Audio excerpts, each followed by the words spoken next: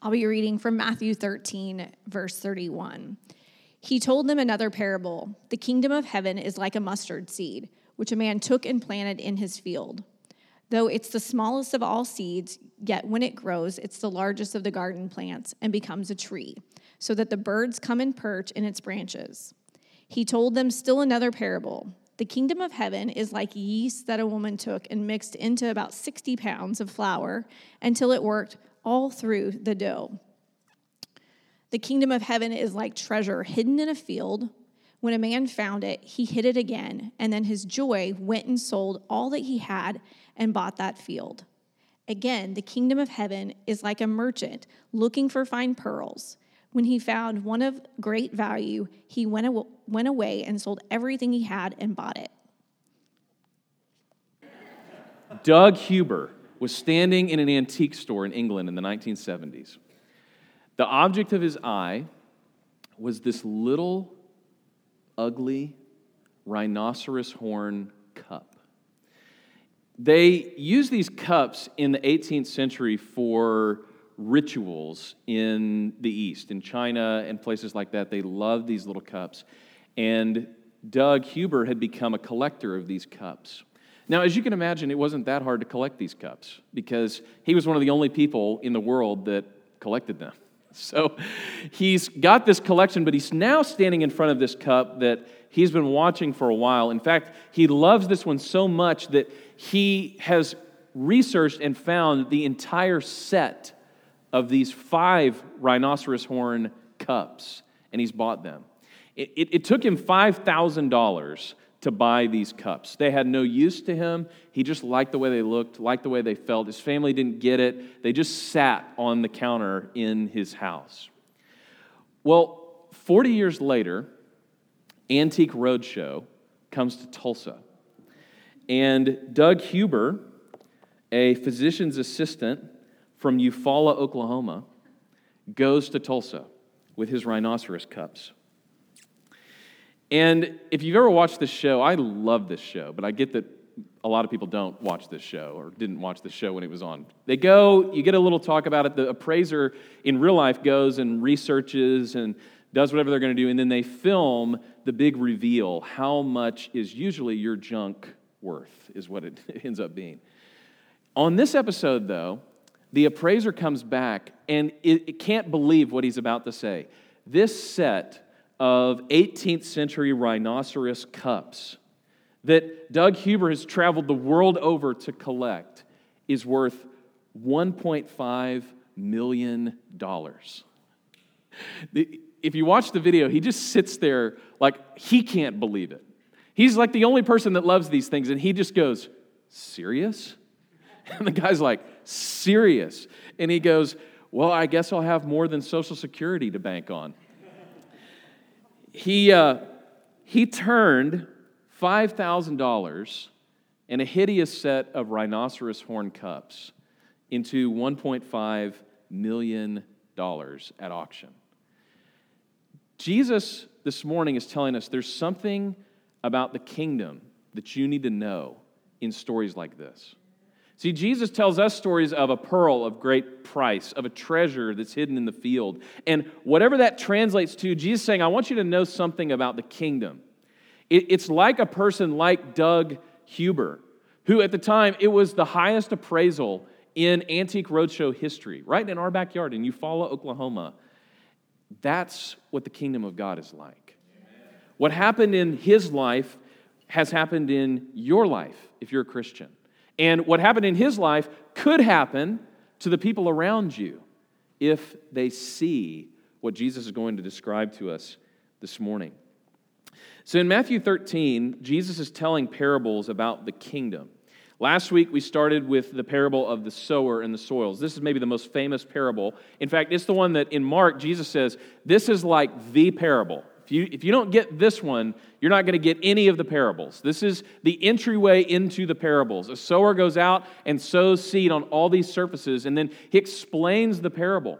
And after that, Jesus stops explaining parables. He tells the parable of the weeds, gives an explanation there. But for the parables we have this morning, it's up to us to figure out what these mean. See, that's kind of the point of a parable. A parable, at the same time, reveals but it also conceals.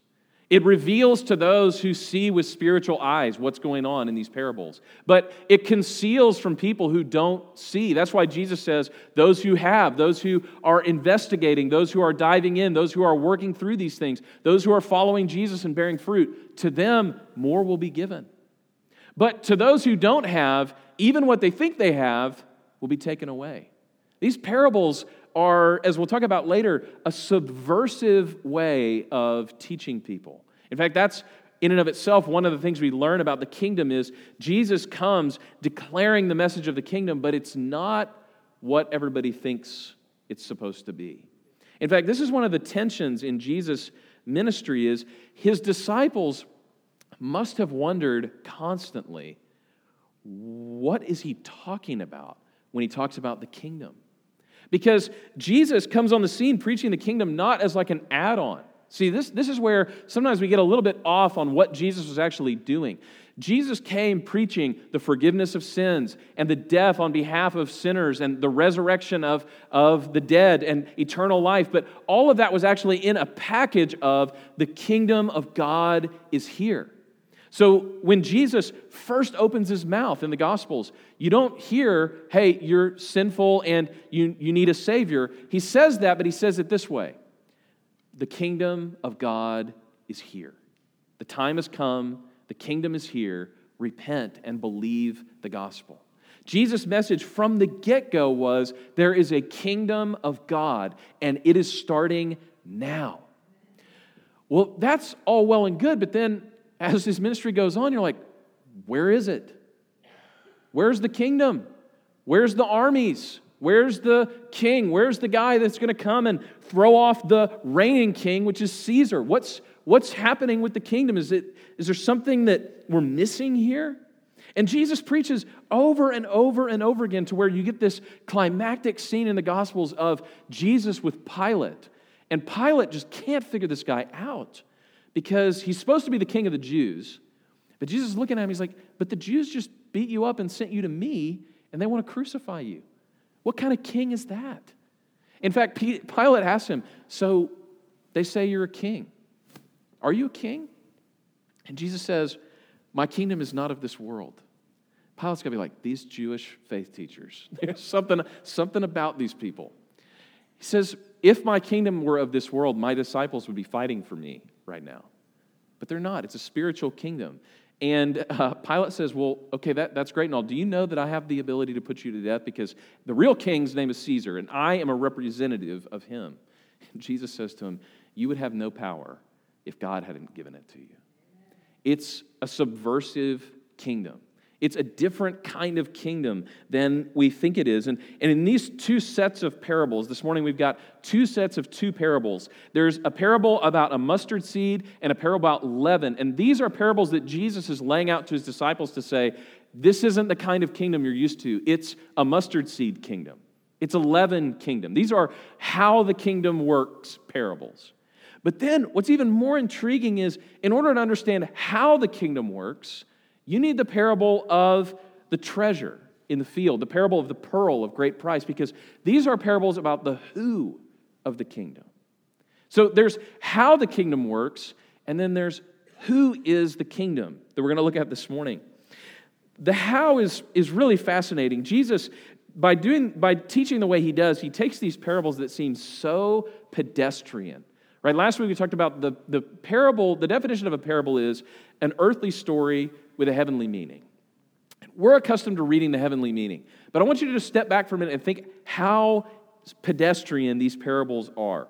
A man takes a bag of seed and throws it on the ground. That's how the parable of the sower starts. The kingdom of heaven is like, let me think about this, and if you're in Israel, what you're almost guaranteed Jesus was doing is he looks over and he says, it's like a mustard seed. Because if you walk around Israel, growing along the side of every road and in certain parts of the country, all over fields and everything, are these little mustard plants. And sure enough, if you go there and you take some of them and put them in your mouth, it tastes like really good mustard. They're everywhere. So Jesus probably is teaching his disciples and saying, what should I compare the kingdom of God to? It's like this, like a mustard seed. You see how small these are? But when they grow, do you know how big these plants can get? That's That's the kingdom of God. These were so disarming. These parables that Jesus tells were about earthy stuff, commonplace stuff, but they had a meaning that was profound about what God was doing in the world. Eugene Peterson calls Jesus' ministry a subversive ministry. It's not a word that you typically associate with Jesus. It kind of has a bad connotation for us. Subversive is something you don't want to be. You don't want to be somebody who is behind the scenes manipulating things, and out front it looks like all is good. But in the way that Jesus describes it, this is actually a great quality. It's like when a mustard seed is planted under a sidewalk, and you think, we'll never see that seed again, but somehow, with water and soil, no sunlight, it's able to break through your sidewalk in front of your house, and then you have to replace it. All from this little seed. That's the subversion that Jesus is talking about. Eugene Peterson, in A Contemplative Pastor, he says, Jesus was a master at subversion. Until the very end, everyone, including his disciples, called him rabbi. Now, rabbis were important, but they didn't make anything happen. This is like a real put down to rabbis here in Eugene Peterson's book. Jesus' favorite form of speech, too, the parable, was also subversive. Parables sound absolutely ordinary, casual stories. People relax their defenses thinking these can't be about God, these can't be threatening, and then like a time bomb, they explode in their unprotected hearts. He was talking about God, they said. We've been invaded, they say. But this invasion, it's not like the Trojan War, where they send the people in the Trojan horse, and then when they pop out, they burn everything to the ground. That's not the kind of subversion that God is doing in our hearts. Instead, it's the mustard seed that once inside begins to grow. And in your life, it starts to push out the old and fill it with new fruit. The fragrance of your life begins to change. It's like God has a little seed garden in your heart, and as He begins to tend that garden and plant the seeds of His Word, the fruits of the Spirit begin to pop up in your life. That's the subversive nature of the kingdom, is before you know it, slowly but surely, the seeds have begun to grow. They've begun to push everything else out of the way, and they've begun to bear fruit that God is bringing about in your life. See, Jesus says the kingdom is like a mustard seed in that it has small, insignificant beginnings, but is unstoppable in its growth. There's a Japanese theologian who wrote a book called 3 Mile an Hour God. And the point of the book is the kingdom of heaven, when Jesus came, grew at 3 miles an hour, which is how fast you walk. Because God could have sent Jesus during the social media age if He wanted to. He could have sent Him when there was cable TV, could have sent Him when there was Wi-Fi. He could have sent Him when there was just a little bit better quality of life, like air conditioning and penicillin and things like that. But instead, He sent Him when one major achievement that the world had never seen before had been achieved: the existence of Roman roads. The whole known world of that area was now paved. In fact, you can still walk on Roman roads today. And Jesus was sent by God at just the right time, Paul says, to die for sinners, and just the right time that the kingdom of heaven would expand on foot. The kingdom of heaven only advanced up until about 50 years ago at the speed that a person could walk. And yet, every corner of the world is coming to know Jesus because of that. See, sometimes this parable is a reminder to us we don't have to outsmart God. Technology is great. We should use it. We should take every advantage we do have, but we shouldn't be like, if we don't have that, what's God going to do? 3 mile an hour God. One changed life.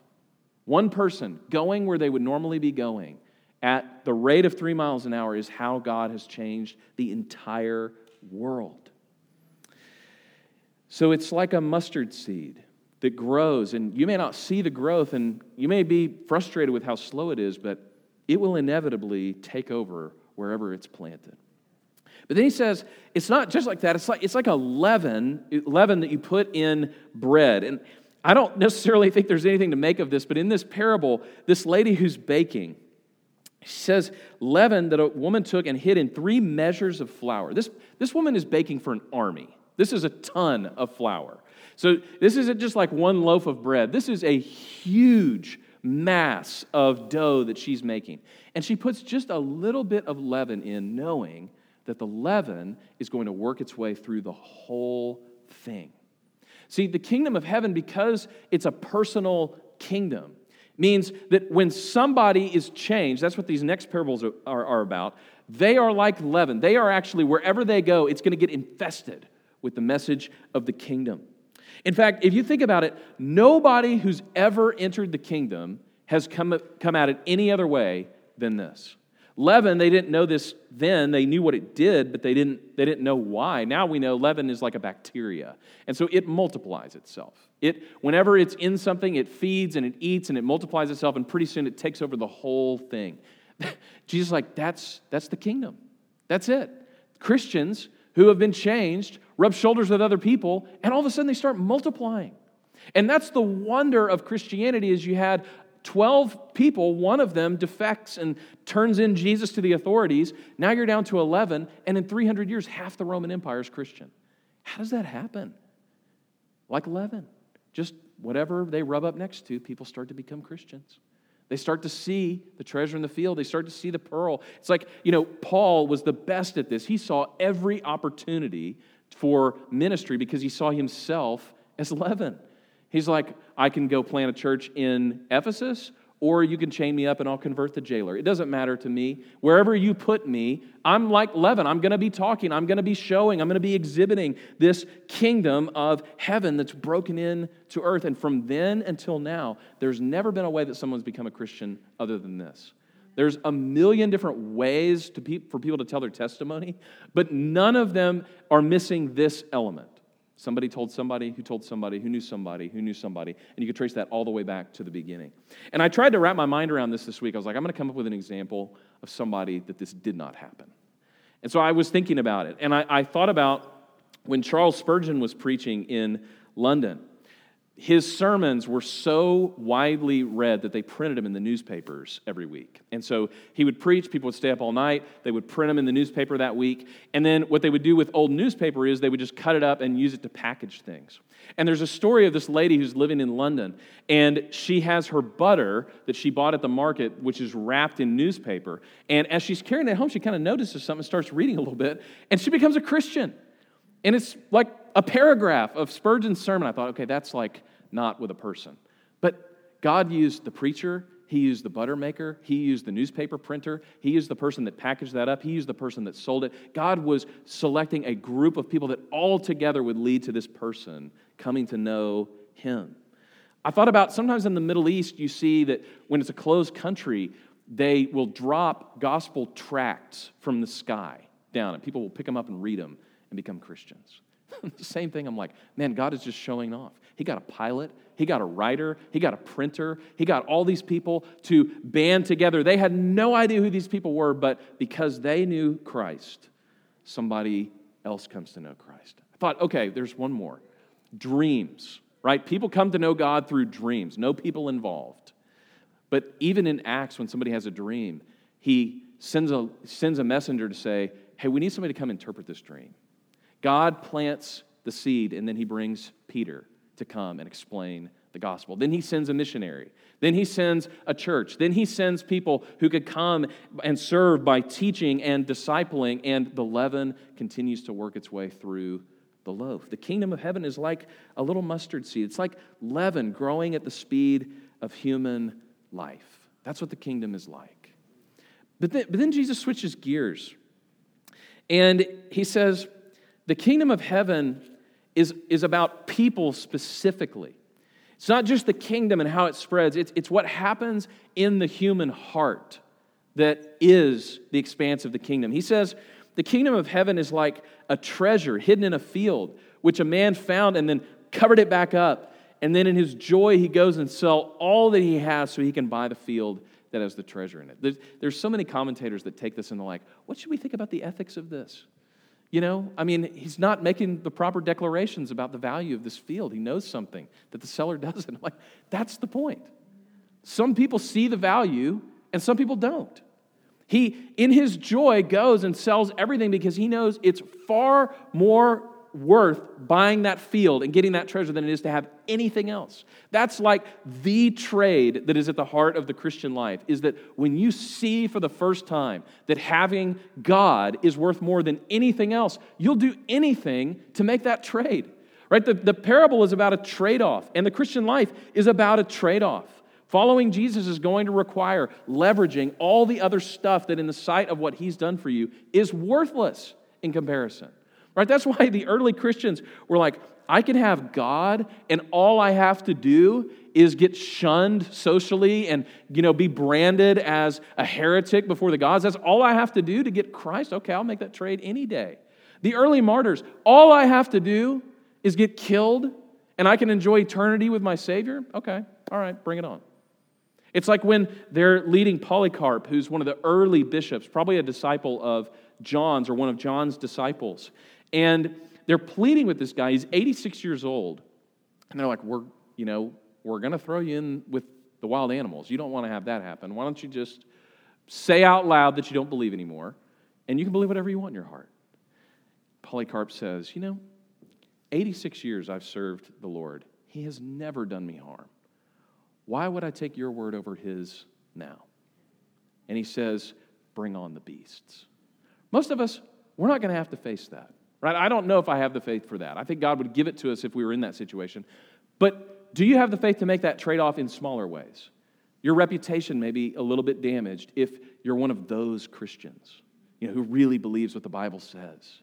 Or it may not be good for business in the short term for you to draw a line in the sand and say, I'm going to do honest things in my business. Or it may be that you're one of those people that you don't really face much external opposition, but you have turmoil inside trying to put your sin to death. The things that you love, you feel like you have to stay away from. And the things that God says are good for you don't seem quite as appealing, but you are so committed to following Christ that you're willing to trade the comfort in your own soul for being with Christ. So he says that there's a trade-off at the heart of every conversion. And so if you're feeling like, man, this Christian life is not easy, chances are you're in the middle of the trade-offs. Chances are you're in the middle of what God is calling you to do. See, the flip side of this parable actually happens later with the rich young ruler.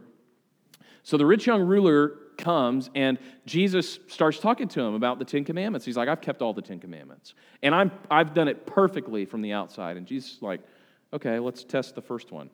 Sell everything you have and follow me. You shall have no other gods before me. That's the first commandment. And, he's rattling off like the relatively easy ones. I haven't killed anybody, that kind of thing. And he's like, okay, let's just start at square one.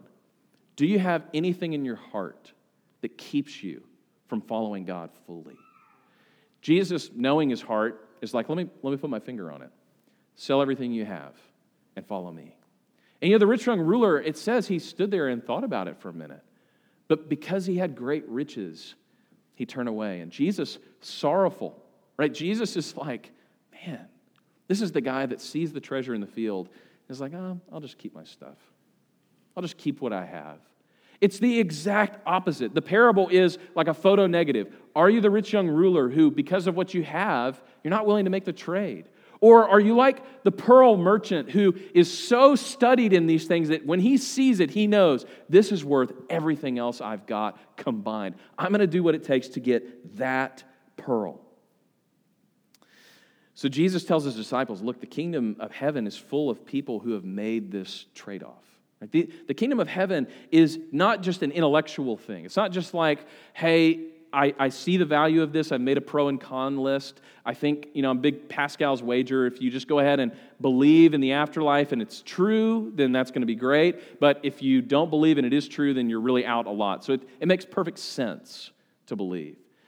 Christ's like, it's not about that. It's not about the fact that you have great insurance in the afterlife. Because that's not what people talk about.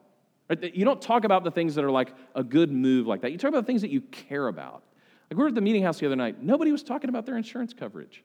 It was like bizarre. Nobody was talking about that. People were talking about shows that they're watching, books that they're reading, experiences and trips that they've been on, people that they know, because that's the stuff that you care about. And Jesus says that the conversion of a person into the kingdom of God is at the level of what you care about. It's at the level of your affections. Notice that when the person sees the treasure in the field, he doesn't just say, this is a good business move. In his joy, he goes, sells all that he has to get that treasure. The kingdom of heaven is not advanced by Christians who begrudgingly serve God.